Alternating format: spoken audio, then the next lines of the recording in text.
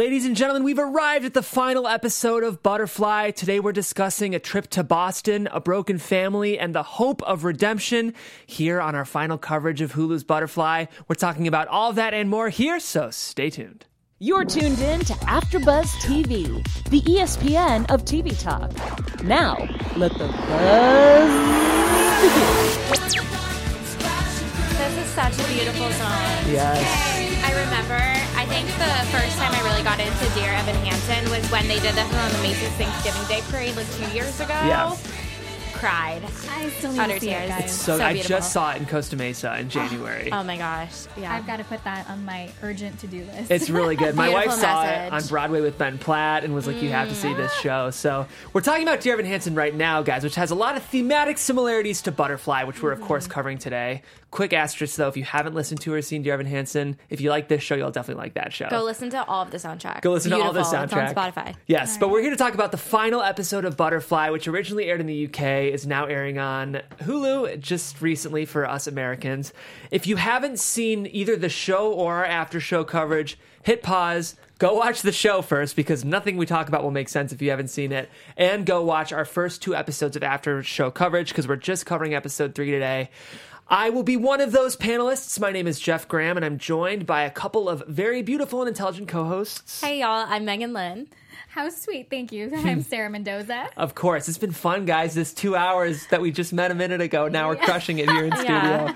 It's been a fun journey, and I hope you guys have enjoyed the journey with us. The most important journey we're talking about today, though, is Maxine's journey. We will not only be covering the end of the show, but also going over a couple of interesting production notes that you might not have known, discussing maybe a potential season 2. This is a mini-series, but I think we're all pining to see more of Maxine and her family. And finally, we will be featuring a notable transgender personality, so you can stay tuned for that. Okay, guys, it's the end of the road. What were our overall thoughts on episode 3? Sarah, starting with you. I think that they tied it up very nicely and left us wanting to see more about this family. Agreed. Yeah, I was really shocked that Stephen called the police on his wife. That was really disappointing to me. I also really like Gemma's role in this episode and seeing her develop. I agree. I was a little wary about the show taking like the courtroom drama approach to this. I was like, is this like too genre for a show that's been so intimate? Is this too like television?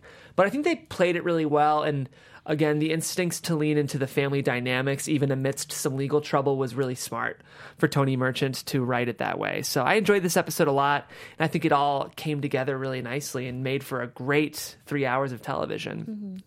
Let's talk about Boston first. As we mentioned, the big cliffhanger of last episode, Vicky takes the investment money, gets on a plane with their daughter, and flies to Boston. Who would have thought that Boston would be a destination for progressive? That's when you know Ireland has some work, is when Boston, Massachusetts is where you go get help for gender issues. Yeah, I think of American history when I think of Boston. I don't see the forefront of the progressive movement there. But it was really cool. The doctor we met there was very interesting, dude. He was an interesting dude. Very eccentric. Yes. And I was wondering if Mom was thinking, is this guy for real? I know.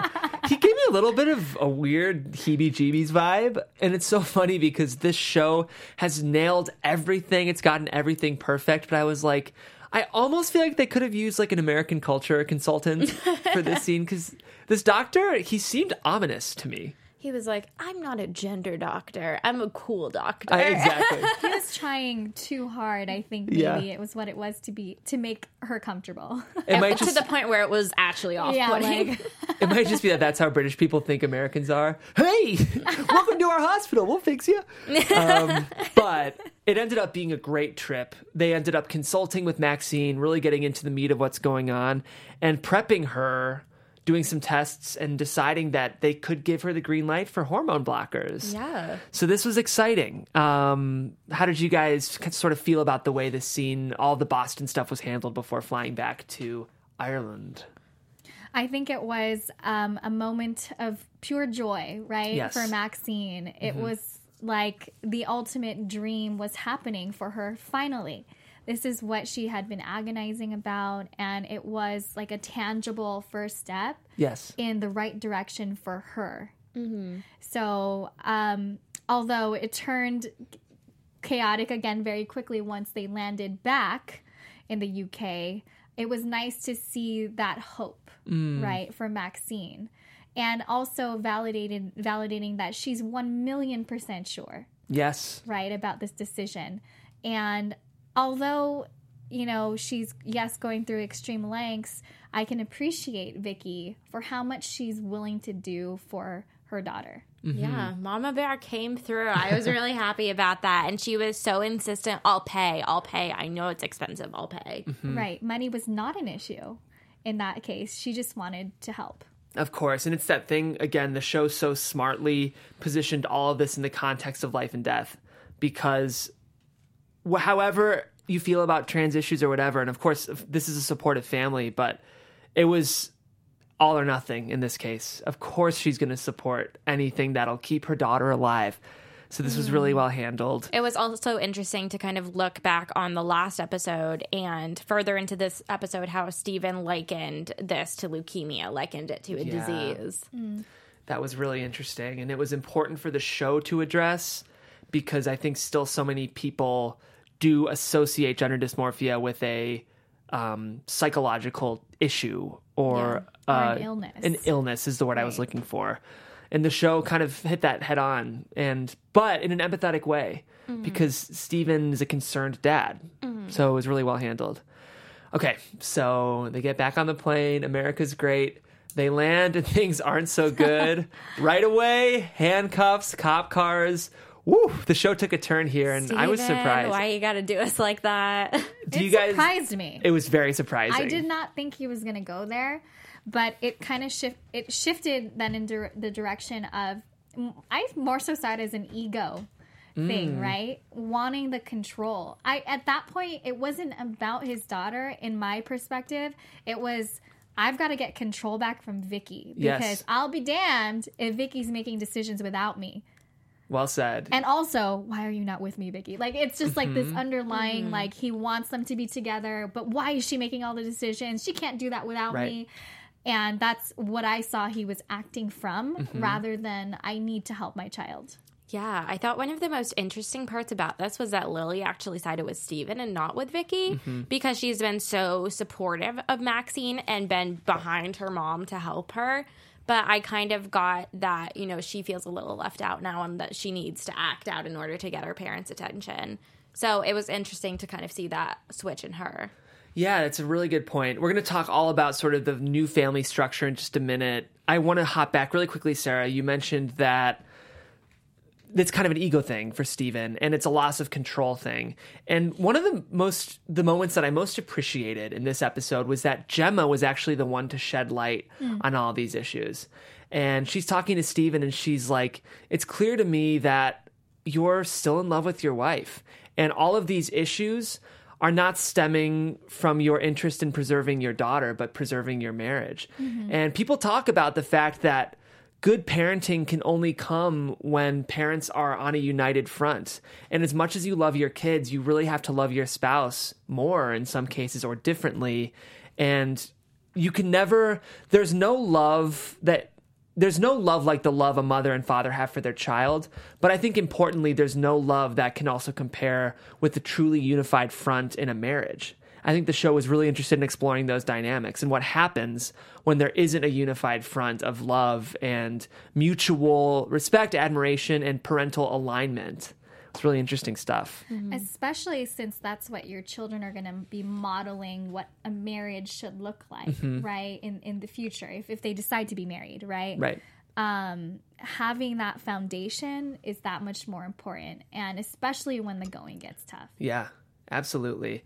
Well, I'm glad you mentioned Lily, and we're going to get into all the new family structure that this moment leads to. But before we do that, we have an announcement for you guys. Yes, y'all. Thank you so much for helping make us the ESPN of TV Talk. We love having these hard but important conversations with you all.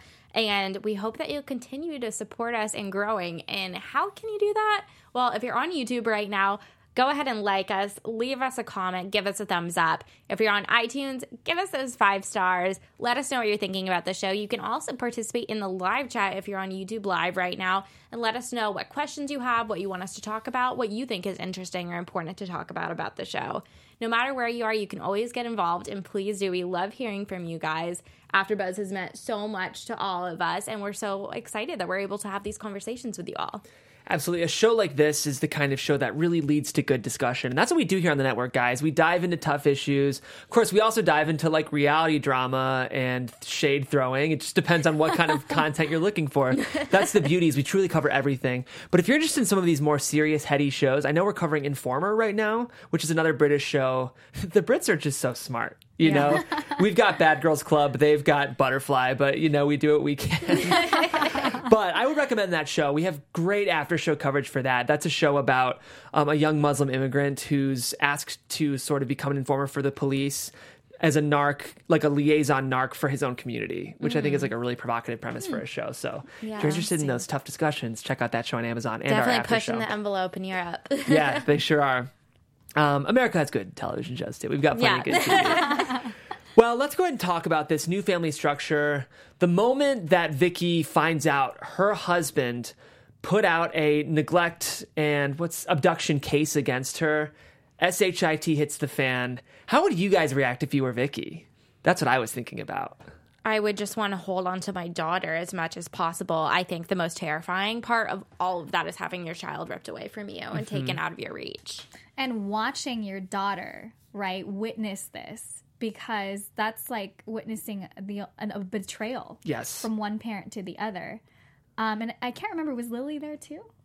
Lily, I think, supported the decision. Oh, you mean when the arrest happened? When the arrest happened? Or was she I don't think she was in the airport, but I okay. think she saw it all when they got home and they got out of the separate cars. Yeah, but I mean, what kind of impression are you leaving on your kids as far as that unified, parent that you should be? So it's hard.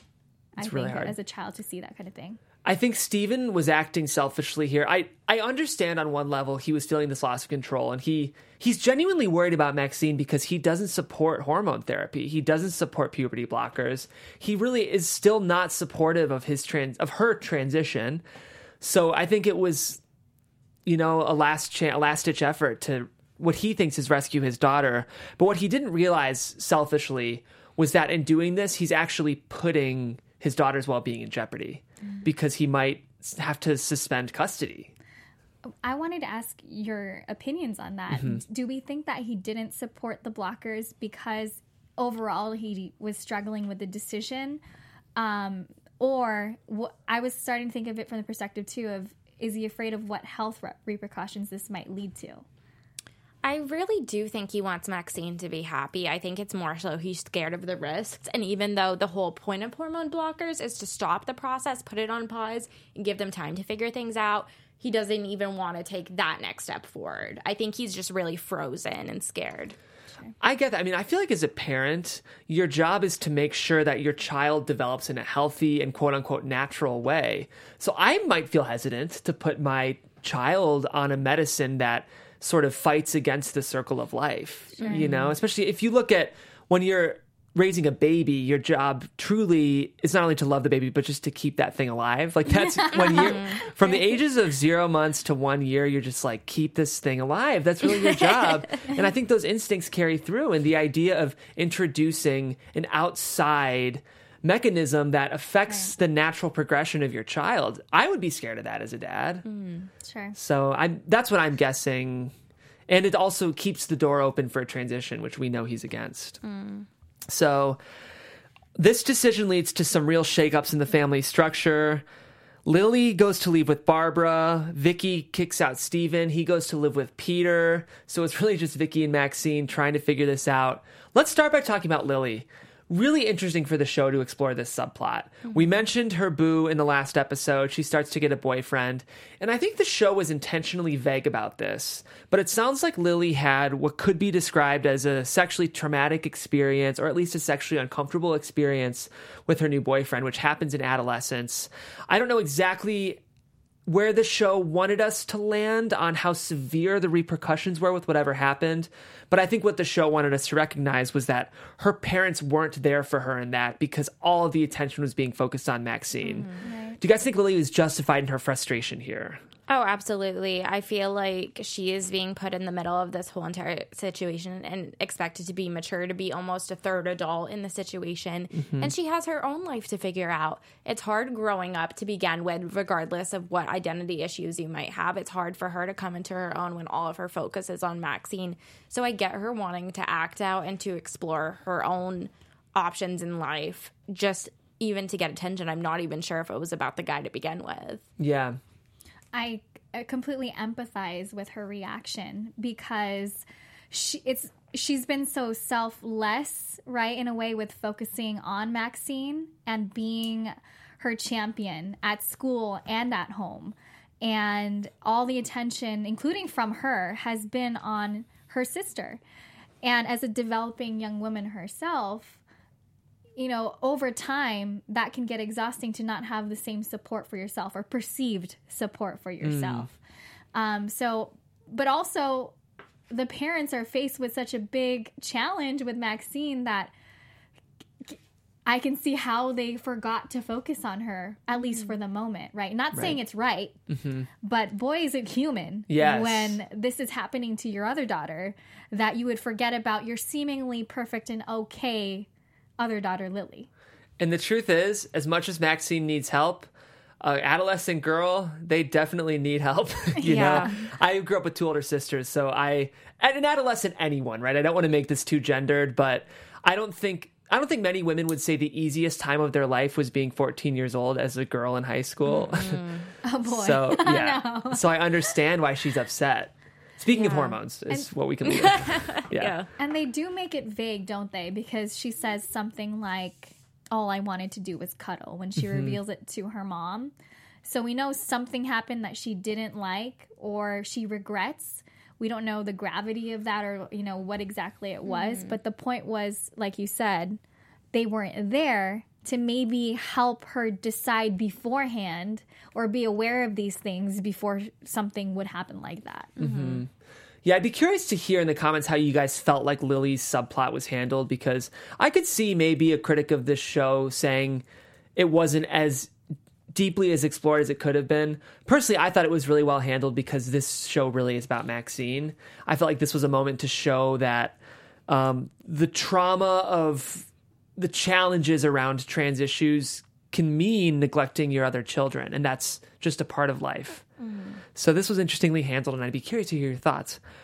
So because of the decision to implicate Vicky as a neglectful mother, a caseworker has to come in, which I feel like Stephen didn't necessarily want. I feel like he didn't want to deal with all the consequences of what happened, because now this SHIT storm of drama enters, and it inherently pits Stephen and Vicky against each other. Some of this stuff was tough for me, like watching them be interviewed and saying bad things about each other. Yeah. How did you feel about the way this was handled, Sarah?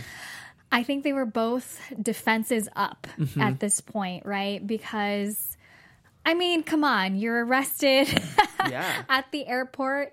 It's not easy to come back from that, right? And reunify. So at this point, I think they're just both, you know, trying to win. Yes. In their own ego-centered thinking at this point. And it's almost a distraction from what they really need to do to help their daughter, until they realize that, right? But at first, they're caught up in their own human emotions about the situation. Yeah, there's no winners here unless they form a united front, like we were talking about earlier. I don't think either of them want Maxine taken away, especially Stephen. When he originally called the police, I don't think that was his intent at all, to have a social worker come in and mess up everything like we were talking about. But I think they really need to get it together and stop bad-mouthing each other, because it's not helping their situation at all. Well said. Yeah, this was interesting, and I liked that the thing I've liked about this show is the institutions that are supposed to protect and accommodate trans issues haven't been universally positive. Mermaids was a great support group for Stephen Vicky, but I don't think Fairy Bank always got it right. And I don't think in this case, the government, the social worker, was getting everything right. I think just like every other character, this social worker was flawed. And even if she had the best intentions for this family in mind, I think the show's point of view is that this wasn't necessarily the best way to handle issues internally like this. It's really interesting. The moment I thought was one of the most kind of shock moments of the episode was when Vicky outed Stephen as having physically abused Max in the past. And Max hears it and is like, why did you share that secret? Right. How did we react to that scene? Yeah, I mean, that's not what Maxine wanted, but I also don't think that's helping her cause again. Like I said before, she just wants her daughter to be able to be who she wants to be and to have her family be okay. And they're just not helping the situation. It's frustrating. Yeah. Like their aha moment of, we both could lose her, right? Is the game changer there. Because first they're thinking, I'm going to win. I'm going to get her, or I'm going to help her the way that I think should be the way that I should help her. But in realizing that in creating and throwing out all the dirt, airing out all the dirty laundry in that way could result in neither of them being able to experience the journey of life with their child is like, okay, we really need to shape up now. Yeah, that was the final straw, the realization of we might lose Maxine forever, both of us. And this show was so smartly written because all these conflicts come to a head when they learn not only might they lose Maxine if they can't fix this, but Fairy Bank won't approve of hormone blockers unless the parents can agree. So it really forces the parents to think, who are we in this for? What are we doing here? Is this about our own opinions? Is this about our own ego? Or is this about the health and well-being of our child? And when Fairy Bank says, I'm sorry, I have this a little mixed up. The social worker is saying the only way you can really keep your daughter and the only way we can green light, it's really two things. The social worker is saying the only way we can let you keep your daughter is if you guys can come to United Front. And Fairy Bank is saying the only way we can approve hormone blockers is if you two come to United Front. The writing and the way this beautifully structured narrative is resolving everything is saying truly the only way any of us can move forward is for you guys to look out for the health and well-being of Maxine. Such good writing. The only way we can move forward as a society is to look out for each other. Right. Yeah. None of us can do it alone. Absolutely. And I think these kinds of moments are the reason this show is so elegantly written, is because it forces anyone on any side of the political spectrum or whatever to put themselves in the position of a parent, which there's no politics in parenting. There's no clear moral center in parenting. I think most of us could agree that parenting is the hardest job you'll ever have. And there's no right or wrong. There's just what's ahead of you? Yeah. How can we solve this? And so to position all of these complicated political issues in light of looking out for a child is such a smart way to open up a discussion. It takes a village. It takes a village. So with that decision made, we start to see things kind of get wrapped up. Most interestingly, Barbara and Vicky need to sort of have a discussion and figure out how to work through this. So there's two things that Barbara's upset about. One, the fact that her investment money went to a trip to Boston. And two, just all of the unkind things that were said between mother and daughter. How did, Sarah, you feel about the Barbara and Vicky resolution scene? I think that the mother's first reaction is normal, right? Your daughter said she was using it for one thing. She went behind your back and did another thing. Yeah. And this is probably a common theme, right. Just judging from their type of relationship. They probably had to go through this millions of times. So it's like, again, perhaps. Yeah. But I think that I was surprised and delighted that we saw Barbara's heart in the situation, because she realized that the love for her granddaughter that her daughter has, so that Vicky has for Maxine, is not something she's ever expressed or been bold about in her own relationship with her daughter. Well said, yeah. Yeah, I think they needed that climatic moment of her taking her daughter all the way to the United States and back for Barbara to finally realize how important this is to her. And I think through that they were able to come to a resolution, even though I would call it a half-assed apology. I think it's the sweetest you're going to get out of Barbara for now. Right. I think it was realistic. Yeah. It was true to family dynamics and very ego and just humanity in general. Mm-hmm. The thing I liked about this, though, was that Barbara vouched for Vicky in these caseworkers. Mm-hmm. I think that was a really nice way to emotionally and practically tie together story, family, and theme in like this really beautiful moment. Mm-hmm. Lily and Vicky also make up. We have to deal with Lily's emotions, and this was a great scene too. You know, it's important to see, just like mother and daughter up here in this generation are making up, we have mother and daughter with Lily and Vicky making up too. Nice parallel moments there. Mm-hmm. And most interestingly, Gemma and Vicky have an interaction. Yeah. This was the moment where I was like, Gemma might be the most subversive character on this show. Because to have her help with the family and speak to Maxine's true beauty was really nice for me. Meagan, how did you react to this scene?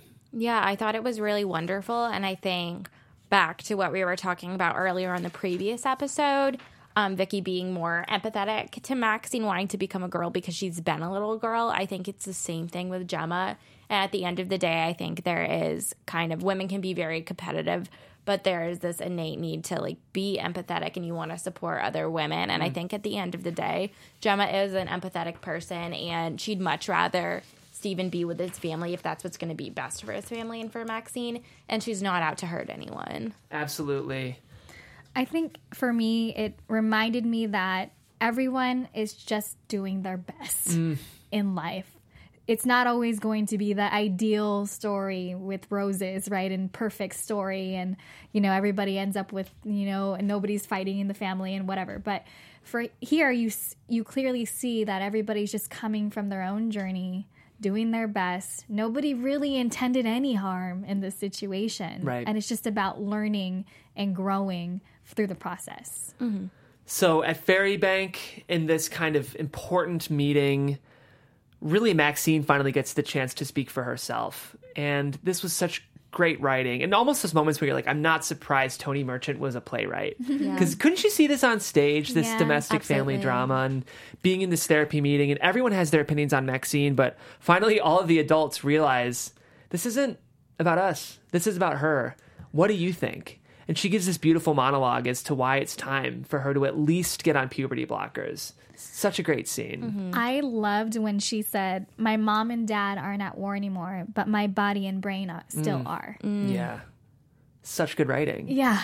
Preach, girl. Yeah. Wow. And when there was finally that sweet moment of all of the family being playful and cuddly on the couch, and Stephen said, only girls hug you like this, only daughters.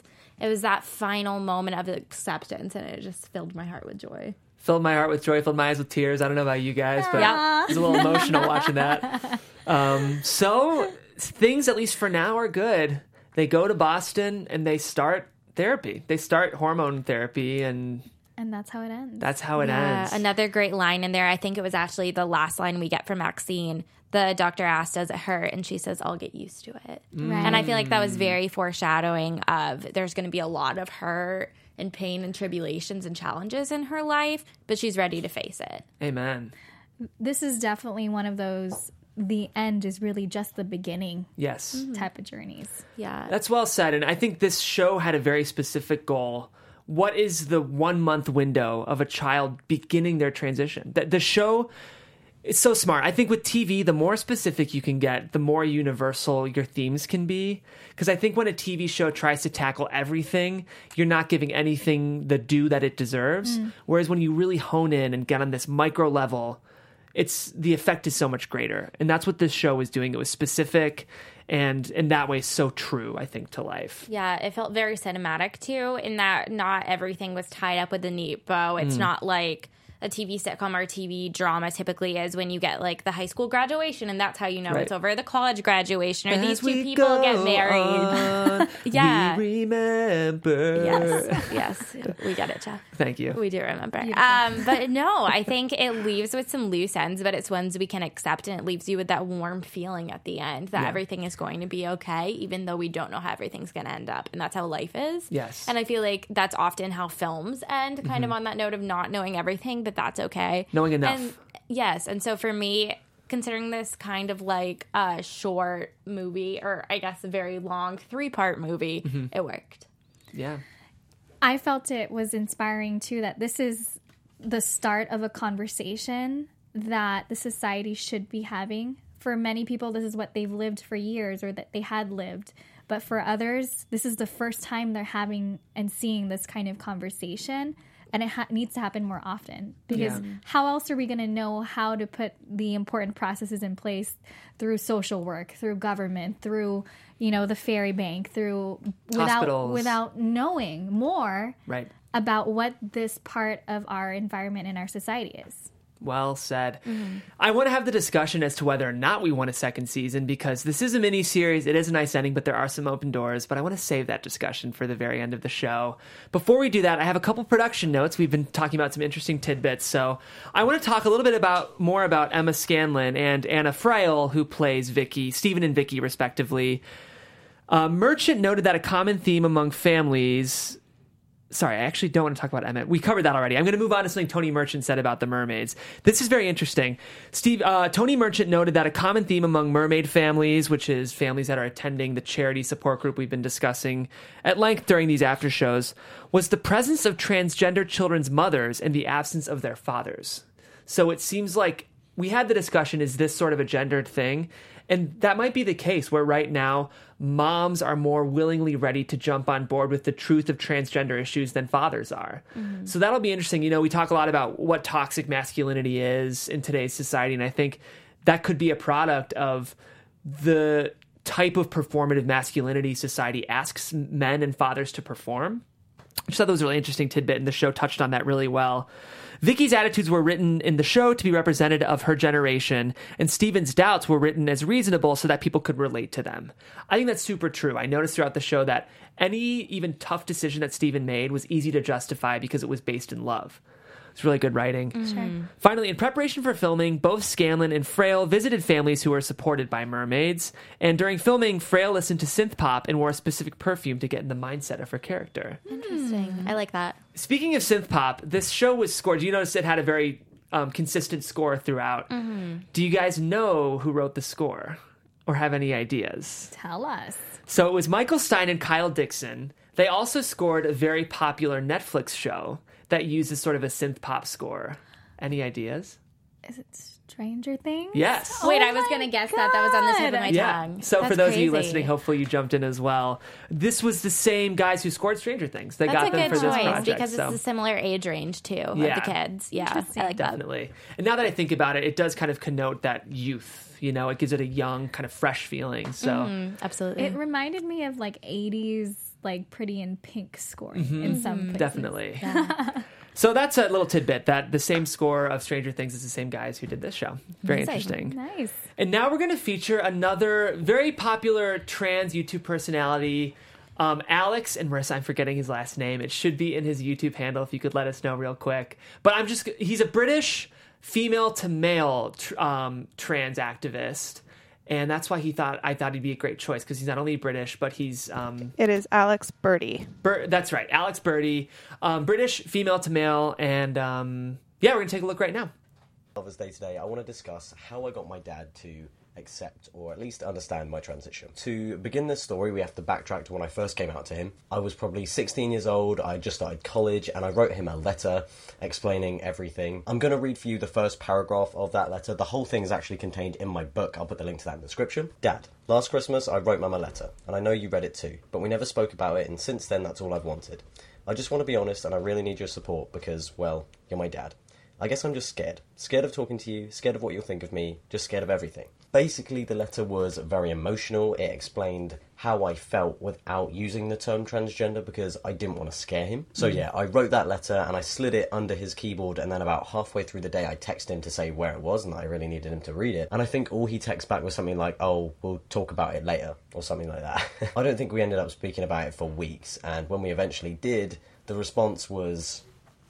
not perfect. It was kind of a very stereotypical dad-like response. He was kind of saying that that's how I was born and that I couldn't change that. That's how he'd always see me. I remember us clashing literally on everything. Like my name, he didn't want any part of me choosing it. He said it was down to me and that when I was 18 I could do it myself, and that, you know, he wouldn't help me sign any of the forms, get it done before then. I'm not going to delve too far into it because you can read it in the book and, you know, it's online in certain places. But you know what?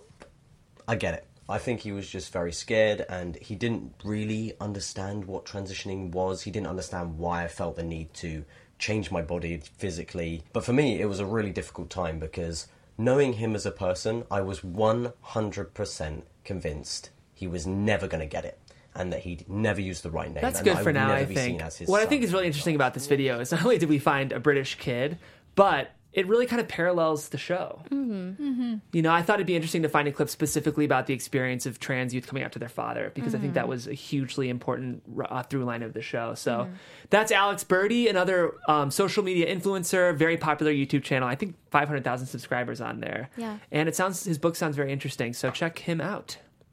Cool. Normally we make predictions, but what I want to do now, I mentioned it and forgot to throw back to it. Do you guys want to see season 2 of Butterfly? I would love to see a season 2. It will be interesting to see the next stage of Maxine's journey now that physically she's going to be more resembling what she already feels she is.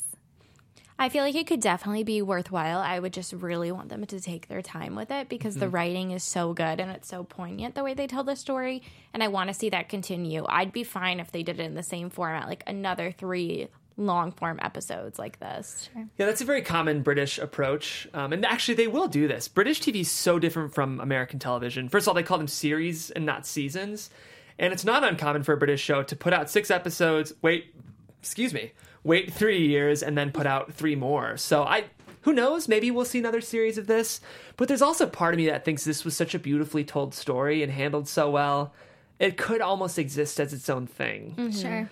So I think if it's done well, I could appreciate a second season, but I already know they did this well, so if they do greenlight a second season, I hope they take it seriously. Yeah, for But sure. I love that it's going to be on Hulu. Yes. And that it's going to hopefully continue to be on more platforms because it's definitely something that should be seen. Do you guys think this is the kind of thing that will resonate with American audiences?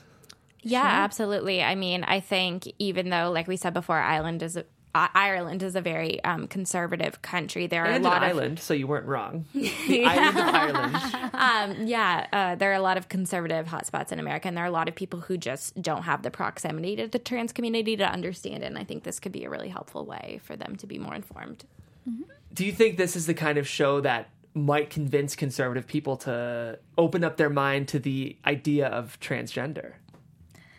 One would hope. Yeah. Right? But there's always going to be people on the opposing side. There is a trans couple that's very popular on YouTube. I think it's called Fox and Owl. And they were talking about, there's this forum called Mumster. Interesting. Where it's concerned moms. In America. I think they're in America. I'm not sure. They might be in the UK actually. But Okay. But they're expressing their concern. And so it's like you would hope, but there's always going to be the people that when something is foreign to them, when they haven't educated themselves, and it's something that maybe they're afraid of because of that they're not going to be open. Well, we'll see. The show just came out on Hulu, so I bet a lot of you guys are just seeing it. But please let us know what you think. Of course, we have a comment section down below, and you guys can catch us on Twitter. I would love to hear your thoughts on Butterfly, guys. And if you want to reach me on Twitter, you can do that at Jeffrey C. Graham. Yes, and y'all can find me at Meagan TV on Twitter and Instagram. And you can find me on Instagram at Mendoza Creative. And this is, for now, the end of our coverage of Butterfly. If there is a season 2, I'd love to cover this again with you guys. I had so much fun with you all, first of all, by the way. It was a blast. This is really fun. You. And if this is your first time tuning into AfterBuzz, guys, Meagan mentioned already, but we truly cover everything. If you're looking for something lighter, we cover comedies. If you're looking for something more genre, we have a sci-fi channel. So you probably like TV as much as us. Check out our other content, and we keep you guys tuned into everything going on TV all the time. For now, that's our coverage of Butterfly, but hopefully we will see you guys again. And if not, thanks very much. Bye. Our founder, Kevin Undergaro, and me, Maria Menounos, would like to thank you for tuning in to AfterBuzz TV. Remember, we're not just the first, we're the biggest in the world, and we're the only destination for all your favorite TV shows. Whatever you crave, we've got it. So go to AfterBuzzTV.com and check out our lineup. Buzz you later. The views expressed herein are those of the host only and do not necessarily reflect the views of AfterBuzz TV or its owners or principals.